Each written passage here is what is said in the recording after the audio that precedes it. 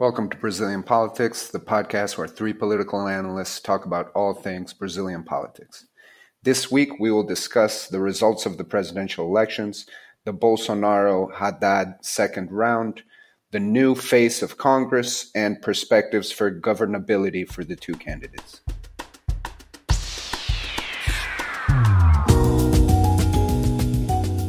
Welcome to Brazilian Politics. I'm Michael Lopez. I'm joined by my colleagues Lucas and Thiago Aragão. How are you guys doing today? Hello, guys. Hello, everyone.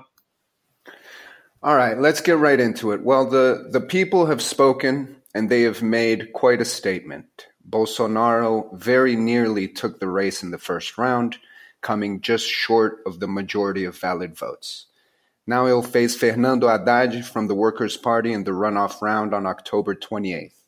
But before we discuss any specifics, I wanted to get your take on what this means in the larger context, not only of Brazil's political history, but of Brazil's society today. How did we get here?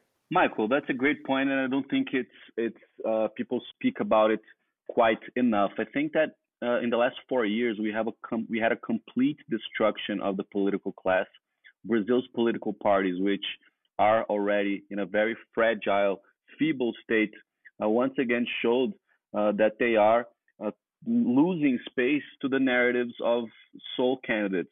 The Congress had a historic renovation. The Congress also had a historic fragmentation of new parties, and this is not something only detected in the National Congress. If you look in state assemblies around the country, this phenomenon happened in other areas. For instance, Brasilia will have a record number of parties in its state assembly, in its district assembly, to be more precise. In Minas Gerais, one of the most important states, and compared to the United States, something like Ohio, because it mimics a lot of what the national race has, they also elected around 28 parties. So what does this mean? The parties are losing space, and what we are seeing is a growth of narratives, and the only party that actually had a large statement is because of a figure itself, Jair Bolsonaro, which elected strong numbers in state assemblies and went from 8 seats in the House to 52 seats in the House. So it's a historic moment for Brazil in destruction of the political class, even further destruction of the parties, and a situation where we have the figures, the individuals leading the narrative. Michael, I see this, what we saw on Sunday with the almost election of Bolsonaro in the first round, as the third reset button of the current political environment that the Brazilian society is doing since redemocratization.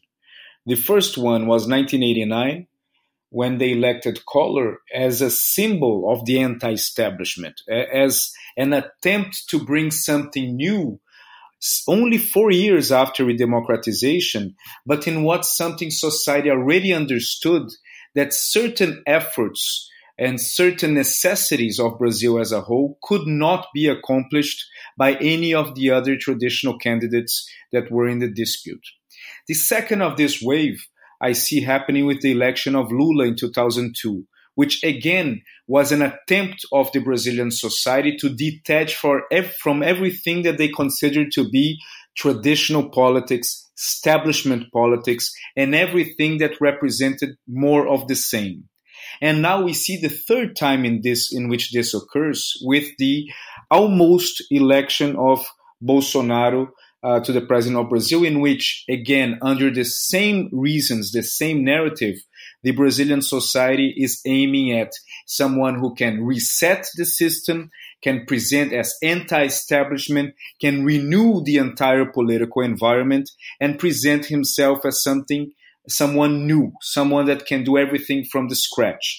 And this, I think, is a very symbolic moment in the history of Brazil, but more than that, it's a campaign that the pace of the campaign was determined by the voters and not necessarily by the candidates. Yeah, I agree wholeheartedly with both of you. I also think it's important to mention that of course, Bolsonaro has a lot of support. He has a lot of loyal supporters. His social media campaign has been very strong. And he's also been able to focus on specific issues as opposed to engaging in moral debates about democracy or anything like that. So Brazil is worried, I think, about three key things right now. And Bolsonaro has been able to specifically tackle these three issues. The first is public security. This is the main issue of the Bolsonaro campaign. As a former army captain, it's natural for him to present compelling arguments for public security, despite the fact that he may not have presented very many specific public proposals, public policy proposals. The second is the economy. And while Bolsonaro is the first to admit that he's not an economist, it's not his main area of expertise, I think Paulo Guedes was very able to take this role and take responsibility for economic management in a future Bolsonaro government. And the third is the issue of corruption. Brazilian society has been bombarded daily since the car wash investigation, and prior to that with the Mensalão scandal in the Lula administration as well, with stories about corruption in Congress, in the presidency, secret deals between large companies for illegal financing of campaigns.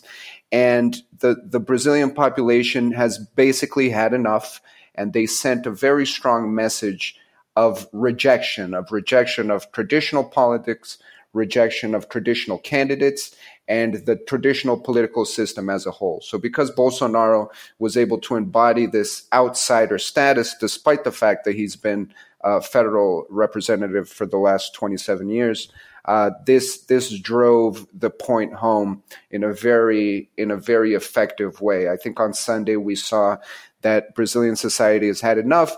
And we also saw that the traditional parties and the traditional leaders in Brazil were unable to adapt to the new times. I think they thought that the establishment would be able to maintain its position just based on its history and its power.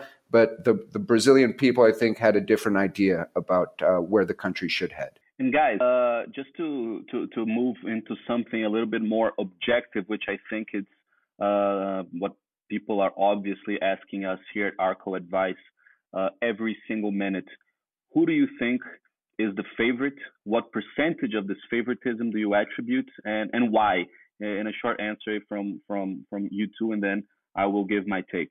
Well, I'm going to give my first take here. I'm going to be the first one. My take is that Bolsonaro is ample favorite to win this election. I would give him between 70 and 80% chance of winning, mostly because the votes that he required to win, he already has. He earned these votes already. Of course, he will need, probably, depending on the final setting, maybe a variation of 2 or 3 more points. But Bolsonaro, he already conquered the votes that it's necessary for him to win. Haddad, on the other hand, he still needs to get these votes from somewhere. And although the polls demonstrate the equilibrium between these two candidates, Haddad's narrative is one that it's very hard to fit in with the votes that aren't already with him. So that's my take for the moment. I agree with Thiago as far as the percentage is concerned, and I think there are a few reasons as to why Bolsonaro has the advantage in this second round. First of all, there's the regional issue. I don't think Fernando Haddad will have very many relevant allies in the states to support him in the second round. And in general, the PT did not have much support in the states in the first round, aside from the Northeast. And Jair Bolsonaro will have significant support in key states, specifically the three largest states in Brazil, which are Minas Gerais, Rio de Janeiro, and São Paulo, where he is very popular and he has obtained very positive results. Bolsonaro's supporters will continue to support him in the second round. And I believe Bolsonaro will receive majority support from the voters of Geraldo Alckmin, João Amoedo, Cabo Daciolo, Henrique Meirelles, and maybe a minority from Ciro Gomes and Marina Silva. But the chances of Bolsonaro obtaining support from the political center, I think, are higher than the chances of Fernando Haddad moving his narrative to a centrist narrative, especially because he is so tied to the figure of Lula in this campaign? I will go even further in terms of boldness in my prediction and say that there's an 80% chance of Bolsonaro winning this election. I'll add to what Thiago said, to what Michael said in regards to the state support. Bolsonaro is strong in the Northeast, but paradoxically, two successes of the PT in the Northeast are hindering or could hinder him in the second round. The two largest states in the Northeast are Ceará and Bahia. In both of these states, the PT won in the first round, which means that in the next couple of weeks, all the structure that was built to elect these governors are being dismantled. It won't have the same aggression and the same action, the same strength that the elections were having in these two states. So this points against Haddad. In terms of Bolsonaro, just some quick remarks here. The difference between Bolsonaro and Haddad of 16.75 percentage points is the largest difference since Lula beating José Serra from the PSDB with a 23 percentage point difference. The Northeast, where is a key area for the PT and represents 27% of the electorate, Haddad won in the states, but Bolsonaro performed really well. He had better results in all the 9 states of the Northeast than Aécio Neves, the PSDB candidate against the PT in 2014. And in the capital cities of the Northeast, in like 5 or 6 of them, Bolsonaro won. So he is indeed not only tapping into the traditional anti-PT votes, but he's also being able to drink from the fountain of traditional PT groups of voters. And on top of that, 2 last items. 1, Bolsonaro will have TV time to defend himself from the attacks, and Haddad will be, for the first time, attacked on TV, because in the first round, Bolsonaro had no TV time. And in the first round, the PSDB, who traditionally attacks the PT, they were aiming all their forces and their attacks against Bolsonaro. So in an analogy, I think that Bolsonaro is in a Formula One race, leading the race with a comfort. And if he loses, will be more upon his own mistakes and the commitment of the making mistakes, committing mistakes, rather than Haddad making perfect laps until winning the election. So I think that the election is much more in the hands of Bolsonaro than Haddad. However, Haddad could still win because the Bolsonaro campaign is indeed inexperienced and could make some mistakes along the way. Lucas, thank you for those points, and thank you for making a Formula One reference, because Thiago's previous points reminded me of a saying in Brazilian politics, which is, I think, very applicable to these elections. And it is that in Brazil, voters look at politicians like Formula One drivers, because we care about the driver. We don't really care about the team. We will support Ayrton Senna in McLaren, but we will support Ayrton Senna in Williams. We have no feelings about the teams. And I think the hit that political parties took in these elections show, and Bolsonaro shows, that Brazilian voters care about candidates and not political parties. But I want to segue into the next question, which was tangentially mentioned by Lucas, but I think we can go a little further. We've established points of strength for Bolsonaro in the second round, but what will the PT and what will Haddad have to do to contain Bolsonaro and contain this conservative wave that was made apparent in the first round? Well, Michael, the PT team will have a big difficulty in the second round because they are struggling to find a narrative that fits. Some inside the party are arguing that, and including Haddad himself, that the narrative should move more towards the center. However, what we've seen in the campaign was that the centrist candidates, they all failed to deliver their message and to convince the voter of themselves as a solution. Since this race is highly emotional, the general voter, he wants to see the polarization. A polarization is not something that suddenly appears. It's something that is constructed both by the political party, individuals, as well as by the voters. So the question is, if Haddad goes towards a more centrist narrative, will that be enough for him to get voters from where he needs to get to win the campaign? I don't think so. It could be very hard for him to do that. On the other hand, if Haddad makes his argument more extremist and more radical, would that be something that would make him gain more votes? I don't think so. Perhaps being more extremist in his narrative, he could consolidate the votes that he already has. So this is why Haddad's difficulty in the second round to try to create a barrier against this conservative environment and wave in Brazil is very hard because he doesn't have much maneuver within the narratives that he has. Thank you, Thiago. I think that's very well put. Another question that we get a lot here at Arco Advice, and something that I want you, Lucas, to answer is, what does a future Bolsonaro government or a future Haddad government look like in terms of creating a governing coalition, in terms of the governability of their administrations, especially given the big changes and the high level of renewal that we saw in the congressional elections, in the Senate and in the lower house as well? Mike, I think that in terms of governability, they have some similarities and some differences. We made a projection here at ARCO that says that Bolsonaro could have around 255 congressmen on his side, 141 as opposition, and 117 independent, which he could tap into depending on the vote. Haddad would have maybe a broader beginning of coalition with 300 names, around 300 names, 139 in the opposition and 72 independent. But obviously, this is the beginning of a coalition. The coalition is something that has to be constantly fed, taken care of in order to have short, medium, and long-term results.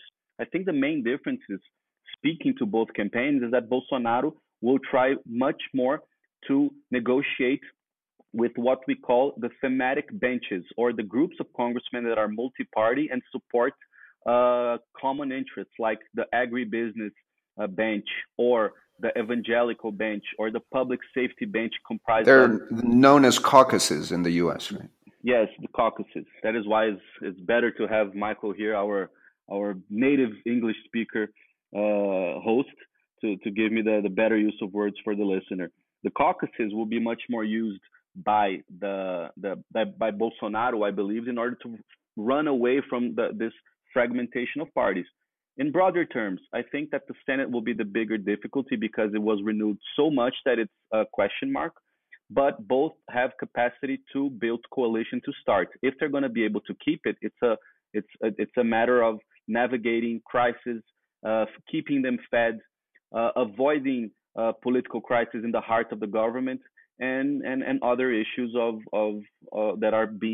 will be happening along the way. And I'm going to pick from that point that you made, Lucas, about forming the coalition is relatively easy in comparison to maintaining a coalition, which is the hard thing.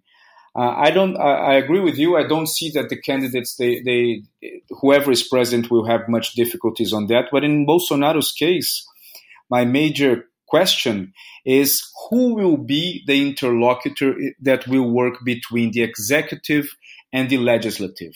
I think that this is a key question, because this interlocutor is someone that it's not easy to find. And we can get the example of Senator Romero Jucá, that he has been one of the interlocutors between executive and the parliament from Cardoso, Lula 1, Lula 2, Dilma 1, Dilma 2, and Temer.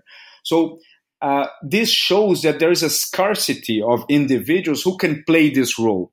And Bolsonaro will have to be very smart to avoid having a very good market-friendly reform under his arm at the presidential palace, and the inability to push it forward inside the parliament because they lacked this precise interlocutor to make the negotiation.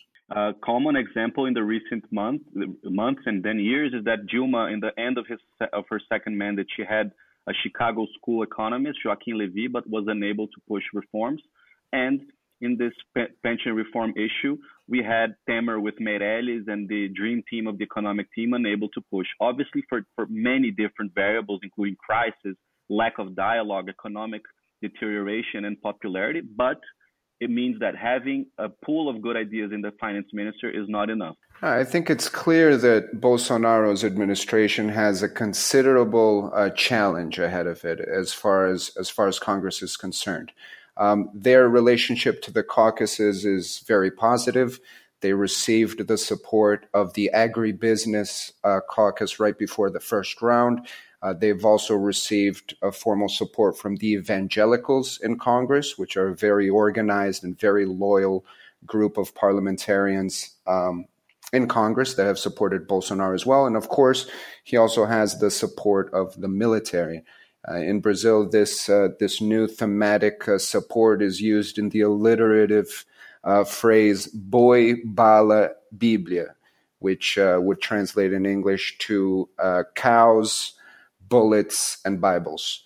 But it's going to be a considerable challenge because the traditional system of congressional negotiation obviously puts a greater deal of importance on political parties, and for Bolsonaro to change this system, as well as coming in as a newcomer, to do these at the same time, like Thiago said, will require a skilled political negotiator to handle the articulation of these alliances. So we have a lot to wait for. We expect to see a lot more of Bolsonaro ahead of the second round. He will participate in the debates these times. Like Thiago said, Lucas said, he will also have more access to TV ad time. So we will definitely have a lot to talk about on next week's podcast. I want to thank our listeners for tuning in and invite you to tune in next week for more on Brazilian politics. Thank you.